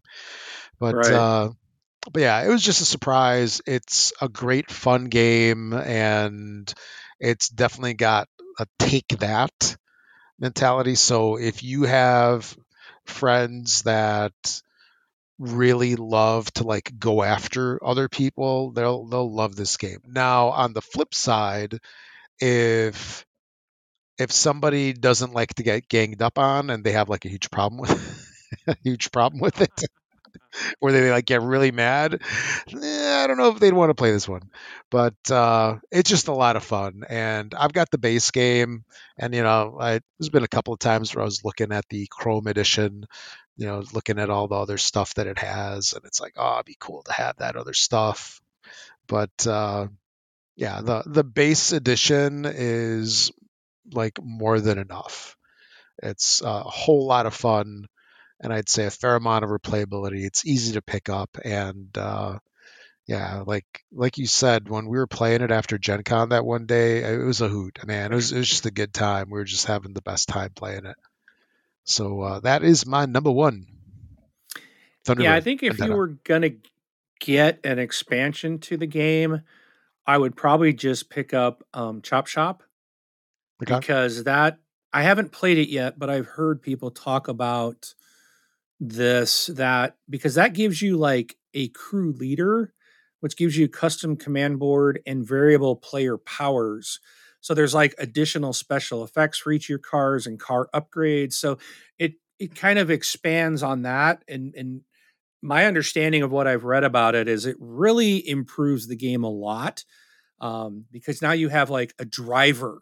Like it's not just you. It's like, okay, I'm this driver and I have these abilities as well. Um, so that's kind of the other stuff, the big rig, and there's you're driving this big semi, and then another to add another character, or player pieces is like you could be 5 motorcycles, and then the Carnage at Devil's Run gives you more maps and some, you could be on fire and there's different things like that. But um, excuse me, everything I've heard is that the Chop Shop is probably the best expansion, just because of the additional powers and abilities that your driver will have. Hmm. So, but yeah, it's awesome. Um, all right, so that brings me my number one, and this is a game that I had before we went to Gen Con. It was something I had wanted that I saw on GameFound, and I had missed the um, crowdfunding, and it did come back as a re-release. And so they were going to re-release the deluxe version of the game, and they were adding an expansion. And this is the game Planet Unknown. So I know Rob and I both jumped on that one. Yep. Excuse me, into that Kickstarter and or GameFound, and that's supposed to be coming out I think this coming spring of 2024, summer 2024, something like that. And it was just something like, it looked like it might be a little overwhelming, but it was, again, something about it. Like, I really like what I'm seeing. This looks really cool. And of course, Adam's Apples Games was at Gen Con and they had it on display. And I stood there and kind of watched the guy go through how to play it. At the time, it just seemed to kind of like, this is, I don't know, it might be a little overwhelming, but they were selling the game. They had it for sale, and I hadn't been able to find it anywhere. And I was like, I've got this already ordered, but it's one I really wanted, and so I'm like, I'm just going to buy it anyways. So I bought it, and I absolutely do not regret it. This game, I have bragged to everybody about it. I know there's someone in my group that doesn't. She doesn't really care for it, but she's like, it's just because she's like, I just never do well at it. But otherwise, other than that, it's been met well. I know it's going to be something that when my new version comes in, which will be the base game, but the deluxe version with the lid, which, oh my goodness, this thing needs a lid on the Lazy Susan. If I had to complain, that's the only thing, is they should have thought of this beforehand. because a lot of people stand their games upright to display them, which mine is proudly on display, and all the pieces fall out of the Lazy Susan, so it's a disaster every time you open the box. Um, but um, the new release is going to put a lid on that Lazy Susan to hold all the little polyominols in place, and it comes with an expansion, and it's going to be the deluxe version, which I think out of the one I've got, it just instead of like little what do they call it? The life pods and the meteorites, instead of being cut out wooden pieces, they're going to be like 3D printed plastic pieces, which look cool. And I think the rovers got a little more detail than the ones that were in the base game, but the little rovers are cool anyways. But the game is just, it's so easy to teach. It's really easy to play. There's so many variations of, like, depending on which corporation you play. So it plays up to 6, which is great. And you can play everybody with the same corporation and the same planet, so that everyone's kind of like on an equal footing. And it's a great way to start new players. Or you can have everyone can be a different corporation, and every corporation like has different abilities, where there's one that gives you more rovers. Um, but you have to like, um, which is great. You get more rovers to go pick things up on the planet and get them out of the way. But then I think that's the one that requires you to bring, though, like an asteroid. You go get the asteroid, and then you got to bring that rover back to the station to get it cleared. Where others is like you just run your rover over it and it clears it out. So, but they only have like half the amount of rovers, and so there's, some might have a corporation that is really good with water, and there's a board that's like mostly ice, and that's why you make the water. So if you can get that board and play that planet with this corporation, but then other things like, obviously like biomass and the greenery is not going to be something you work at, but another corporation and board might benefit them in that way. And so there's all these different ways to play this game, um, depending on how you want to play it. So it's really got a lot of great replayability. There's a lot of flexibility of how you might want to play. It's always different. In the I love the idea of the Lazy Susan. So when whoever's the starting player that round, they get to pick where they pick from this Lazy Susan, and then everyone else is stuck with picking from one of the two trays that are right in front of them. On Because you all have a marker around this thing saying this, I'm taking from here. And so then you have to choose of the two options, which ones do you want to take to try to put on your board. And it really, creates, it's like a puzzle. It's polyomino, it's base building, it's um, not really resource management, but you are trying to get like your life pods out of the way, so you get points for those. Unless there's a corporation that you don't cash in your life pods, but you use them to unlock bonuses for you. You use them to get extra abilities in the game, and it's just such a well done game. And this is my number one for this year, Planet Unknown. Love it, love it, love it. I wasn't surprised by that one. Just saying. I knew it was going to be up there. Okay. So, yeah, there you have it. That's our top 10s for both of us. And then I thought it'd be fun to have just a couple more things. Just talk about some of our favorite, gaming moments within the last year. And then anything notable that we just want to mention that's just game related. Doesn't have to be super significant, but just something that's kind of like um, interesting enough that we're going to talk about. So you want to start off with your favorite moments of 2023? Just go on through the whole list, then I'll go after you're done. Okay. So for me, the game I just talked about, falling in love with Planet Unknown. It was, I'd already backed an expensive Kickstarter, and then I bought the the game, which was not cheap at Gen Con. Um, Buying a game Just twice one? before playing. Yeah. Yeah. Buying it twice, yeah, before even playing it, and just it turning out to be my just most favorite game I think I've ever played. Just I'm in love with this game, and I that was like one of my favorite moments of like because that usually doesn't happen, and I am just like it was just I'm so glad it worked out. Took the risk, it worked out. When my new copy comes in, I'm gonna give this copy away to someone in my game group and just gift it to them. Here you go. I've played it with love. Continue it on with your friends and family. I'm gonna give it away to somebody, but just the sheer enjoyment of learning to play that and just absolutely loving it was such a great memory for me this year. Another one is playing Deep Rock Galactic. Just the not knowing again, buying an expensive Kickstarter, not knowing what it really is going to be like. And well, actually, I don't think that was a Kickstarter. I think that one was just might have been a after, um, or just an ad that I bought directly from them. But again, it was expensive. I'm like, I love the video game and I'm like, how is this going to translate? And it was just amazing. I just, I love the board game. It's really fun to play. It just translated so well. We've talked about that.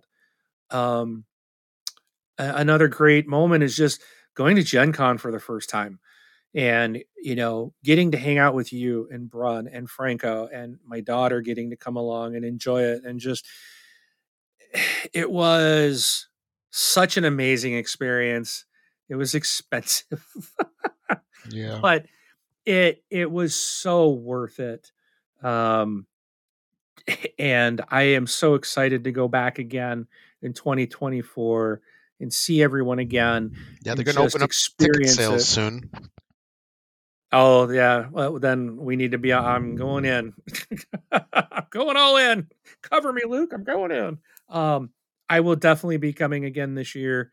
Um, it just was so much fun, and I think this year I'm gonna try to spend less time in the retail hall. I want to spend more time at the table playing stuff. Um, and I really look forward to it. But the most, that was my favorite moment of this year was Gen Con. And then the last thing, I mentioned this already when I talked about Thunder Road Vendetta, but just how much fun that game was playing with all of you guys at Franco's house. It was just so much fun, so much laughter, such just a great time. Um, that it just it was yeah. How can I say it was? Um, and I think one other thing would be um, getting the courage to start up a game, start a group on Meetup, trying to find some people to play, meeting some Yeah. people, Putting running into yourself out another there. group. Yeah. Yeah, because that's just not me, man. The very first time I even went to a game store tried to learn a game, my brain was just run, and it like makes no sense. But it's just me. I'm not an outgoing person. I'm like, if Rob comes up, hey Mark, let's go do this. I'll be like, okay, and I'm gone. I very much will follow. Someone. I remember when I was stationed in Germany. A friend of mine was like, "Hey, we're gonna go here," and I'm like, "Okay," but it's never anything I would just like, "Hey, let's go do this." I don't know why I'm that way, like but it took a lot to start this game group, and then I basically merged it with this other one that I found later, which was already established and in the area, and I'm like, well, we don't need to. Um, and then so I just kind of joined over there. It was just I'm just a joiner. I'm just a gamer. Then a guy who always scheduled our Wednesday night games moved away to the other end of the country. I stepped up to like, okay, I can schedule these things. And then I started to step up and like, okay, we need to announce this at the store so people know about it. And now the just within the last 2 weeks, the guy who formed the group is like, I'm never there. I'm paying all this money every month to, to pay for the meetup group. And he's like, I just don't ever have time to play. His family's, he's got a ton of kids, and a very large family. And I don't think I've ever met the guy. I've talked to him through Discord, but he wants to basically, he's like, I got to let it go. And I was like, I'll Take it take it over. over for Yeah. you. I did. And now this group that's huge is now under my, I now run it. I now am the organizer, Your people. the Yeah. master. I am God. No, it's like, it's all mine. we will play, my top 10 games and that is it. Be a small group real quick, but no, it's just like now it's my group. And I mean, it's not my group. Okay. It's our group. I don't mean it that way, but it's like now I'm kind of in charge of running this thing. Yeah. And that's not where I'm very comfortable. And, but so expanding my own personal, like improving myself of stepping out, stepping into the unknown, taking that risk, trying to meet new people. Cause like, I'm always like, people come in, hey, how you doing? And I'm just like, I'm very quiet. Now it's like someone will walk by and I'm like, hey, are you looking for this group? Yeah. I'm like, hey, I'm Mark. How you doing? It's just, I've gotten so much better at that. And that helps me in other parts of my life too. So, gaming has helped me in other areas of being a little bit more outgoing, a little bit more, eager to meet people and talk to people. So, that's been a great, Yeah. great moment too. So Yeah. It how opened about up the you? whole social aspect Yeah, exactly. to your life. Yeah. Well, my kids are all leaving. I gotta Hmm. find friends. My Yeah. built-in friends are gone to college. So yeah, for me, so like I'd say my favorite moments, and there's so many. I'm just gonna list out probably three. Number one was definitely going to Gen Con. It was the I haven't been in a couple of years because the pandemic craziness that's been going on and stuff. So last time I went was in 2019, I believe, because they didn't have one in 20, and then I think 21 and 22 were like limited and stuff. So we skipped on those, but yeah, it was so good to be down there again. And it's one of those things of like, it's new, but it's familiar still because it's still the same center. Things are a little bit different, organized and stuff like that. But it's like once you get down there, it's like it's all familiar. And by now, it's like I've got my routine. I've got it down. I know exactly where to park and Yeah. go back and forth, where to get food, whether you want like, fast food or like more of a sit down place and stuff. So, that was awesome to get out there. And it was even better that you got out there too. So it was awesome to see you and your daughter. My son wasn't able to make it this year, unfortunately. He had some other stuff that was going on at that time. So he Kid didn't needs to go. get his priorities straight, man. Yeah, There's nothing it more wasn't important it than Gen wasn't Con. it wasn't up to him. But I know. yeah, I'm just teasing. yeah, but yeah, I'm gonna make sure that that doesn't happen again. But the thing that was cool too was that it was all of us air quote adults and our kids, right? So although Franco's kids didn't go, right? They didn't. I don't think they went. I think he just went. But Just him, yeah. yeah, it was Jay and you, and then we all hung out together that one day afterwards. So it was like the families all got together, and it's Yeah. like we all kind of knew each other. Although Jay didn't know Franco or vice versa, but we all like otherwise knew each other. Yep. And so it was just cool. It was awesome to see you again and to hang out with you for a couple of days because it's been a while. Actually, I think last time we saw each other was like 2019 or maybe 2018, one of the two. It's And been a long time, yeah. no, it was 2020 No, it because was, it was in yeah, the pandemic. Because I remember wearing the it masks. was, Yeah, yep, that's right. Because that's when we went that whale trip and I got so freaking sick. yeah, Yeah, that yeah. your last day here, I was confined to bed. Yeah. So you were playing games with my kids all day. I know, right? I you brought and some you and board Blake games were out playing with there. them. Yeah. Just think, maybe Yep. I could have converted you into the A little board game sooner. lifestyle sooner. Yeah. That's Darn okay. whales. Yeah, I know. But so yeah, going to Gen Con and hanging out with you, that was freaking awesome. And then, getting you to experience, being there when you experienced your first Gen Con, that was also awesome too. Yeah. And then I just wanted to make mention of this because, I'm going to amuse myself when I put this list out and stuff. But one thing that also is one of my favorite gaming moments is playing Castles of Burgundy on BGA and beating you by 1 point. You know what? That's one of my favorite Yeah, moments too. That you only beat me by one there you go. point, and that Yeah, essentially was my very first time give playing. it a nice Really, spin. I yeah. like that. I Well, know. well Hey, done. Well I'll played. take what I can get. Well played. So then, how about anything notable, gaming wise for 2023 that I, I don't you know want if to this is mention? what you were looking for, Yeah. but I learned I don't need to buy every game and expansion. So that's amazing that you're doing it like in your first year. Usually that well, realization comes years later.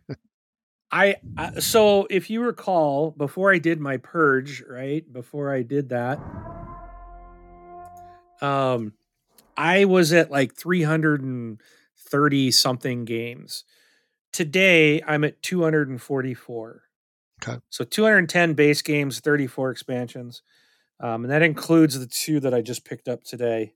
Um, so, and even then, I was like, I was like, do I really need these? And I was really debating on it. But yeah, I did a major purge, and it was funny. I walked into the store last week, and the almost the entire used section was all my games, Nice. and I saw one guy already standing there looking at one of them, and I was like, yeah, there you go.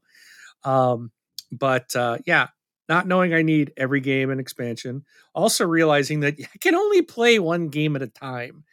Um, so having even now at 210 base games, if I played one every day, Which you I do. would take me almost it would take me almost a year to play every game I Yeah. own. Yeah. Like then that means I'm only playing them once, maybe once and a half, right? So it's like a game that I like and I want to play multiple times. Well, then I really don't need this many. And I may still purge some more in the new year. I have a cabinet that has smaller stuff that I didn't go through. So I might be still not done because I got an idea of what I want. Um, and I really don't need that many because I've also learned and now subscribe to the theory that if someone in your game group has a game, I don't need to buy it. I can just play their copy. That's crazy talk. They But bring it to game night. whatever. Why do I got to buy it if we're going to, especially if I'm only going to play it with them? You're delusional. I'm trying I to don't believe you for a I second. have two kids in college, okay? Well, I've got that to is a find ways fact. to Yeah. save money. and I and I got a third one that's here still at home in high school and I don't know what he's going to do when he gets done in the 2 years. So it may have three, right? So Well, if um I think if he I wants to can't stay, buy every game. I think if he wants to stay at home after high school, he needs to be a professional board game player with that.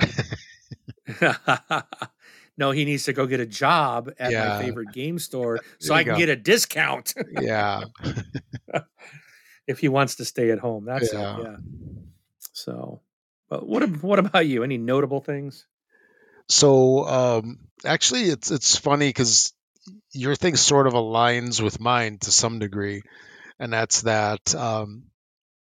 And I think this is huge for me. This happened just recently when you told me that you were culling your collection, and I did my first reduction in games. No, I take that back. I did that once when I threw out a Tetris game because it was garbage. I pitched it in the trash and I didn't look back. Because yeah, it was this like goofy Tetris game where the pieces would get stuck when you drop them down, and it just like I'm like no garbage. Yeah. But anyway, it's the first time that I've literally done any reduction in my game collection in Oh wow. like 12, 13 years. Yeah. I basically kept everything, thinking in my head, like at some point I have to do something. And I went down quite a bit. I'd say I went down um, at least 100 games, maybe close. I mean, I have no idea, but I am determined to keep cycling through my collection every couple of weeks. And your thoughts about games change. Like you'll have a game and it's special to you for some reason, right? Like, either like the theme, you like the design, or you like this, you like that.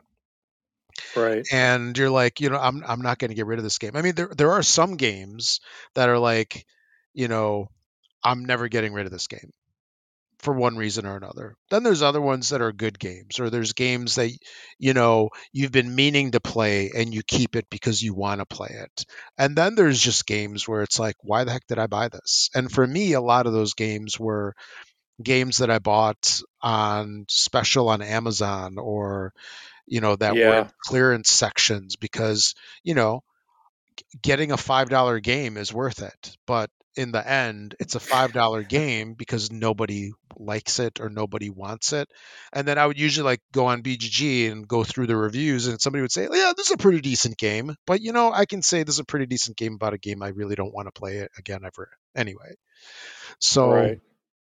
so I need to get my storage under control. I need to get games off of the floor, in front of shelves, and um, just keep the stuff that really kind of matters. And I had thought about like that I would go through this process of every game that I want to get rid of, especially if it's one that I really haven't played a whole lot. I'll play it at least once and then judge the game whether it should stay or go. It's like I'm beyond that point now. I'm like, you know, this game here, I bought it because it was an impulse. I really have no interest in it. I don't know why I bought it. Well, I know why I bought it, but it just needs to go because I've got so much better stuff than that one. And Right.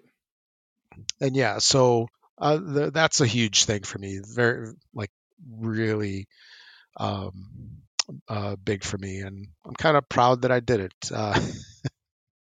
And I actually went through and then uh, I made a second stack. So what I'm eventually thinking of doing is getting it to the point of where I have a certain area dedicated to all the keepers. So these are the Okay. ones that are definitely staying. And then having, let's say, like a shelf devoted to games on the fringe, just to make it kind of like easier, if that makes sense. Yeah. Um, and then maybe have like a new section where it's games that are new that I got that have yet to be judged. But so that's a huge thing for me. And then another thing that I just want to mention real quick is that I mean over the years I've pared down the the games that I get a lot. And one thing that's been happening a lot this year is there's a couple of local game stores that I go to, and actually, well, like twofold. And this has to do with acquisition of games. So, the Kickstarter stuff's always a problem to some degree, Yeah. because it's like I wind up backing certain things for various reasons, but they're the online stores, I stopped looking at them. like once in a while I'll scroll through Miniature Market because that's the only one that I usually ever really go through, because the other ones, they just take too long to get here. It's like if I order from Miniature Market, I can usually get a game in 2 days, whereas if I order from Yeah. Cool Stuff, which I thought I heard that they're not doing games anymore or something like that, they're changing to Magic or something. But anyway, besides the Uh-oh. point. But I lose you going again, through Rob? Cool Stuff or some of the others, it would just take a couple of days, and it's like I want more instant gratification than getting a game in a Don't week. know if Rob's still Because there. if I wait a week, then maybe I don't want it anymore. But anyway, Uh-oh. I have now 2 game stores in the area that I Oh, no. hit, and a good portion of the year when I walk in there, I browse through there. I check out all the stuff. They got so many games. And more often than not, I would walk out empty handed, which I'm kind of proud of myself because in the past, every single time I would walk in there, even if I didn't like really want anything, I'd find something. And granted, I'd usually like pick little stuff, like the $20 games or just like smaller games. And that led to my problem that I'm fixing with the culling, of where I have all these games that are sort of okay, and it's like I didn't necessarily like really want them, but I got them, and I need to fix that. So that's my 2 main things notable from this year. Is I've had a change in myself to minimize my acquisition disorder of games, and also to get this collection under control, because it needs to be, because part of the problem too is when your collection is too big, it's Just like you lost can't the find internet. stuff. You're like, where the heck Yep. is this game? And you're like looking for 20 minutes. And especially like my Calax. So I've got like games sideways, and then I've got a box in front. So I'm always like tipping the front box forward so I can see what's behind it, then go to the next one, tip forward, look. Pretty much. If you've got I a just game in texted the front, Rob you and do the said, same thing, I'm sure, Mark. go ahead and end it when you're But ready, and but yeah, I'll that's hopefully that's be able to that's my get stuff. everything The when my notable stuff internet comes back up. from this year. So big stuff for Everything's me in trying to some ways. reconnect. Hopefully we come back up quickly. So Mark is offline. That's not a good thing. So I've been talking for a while. We can see if Mark comes back on, but I guess I'll close it out here. The Thanks for listening, everybody.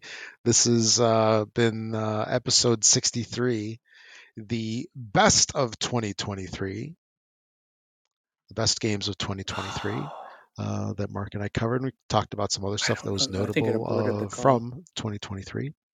And thanks for listening, everybody. Catch you Oh all no. in Crap. 2024. Hope you have a great new year, and look forward to talking to you guys in the next show in 2 weeks. All right. Thanks, everybody.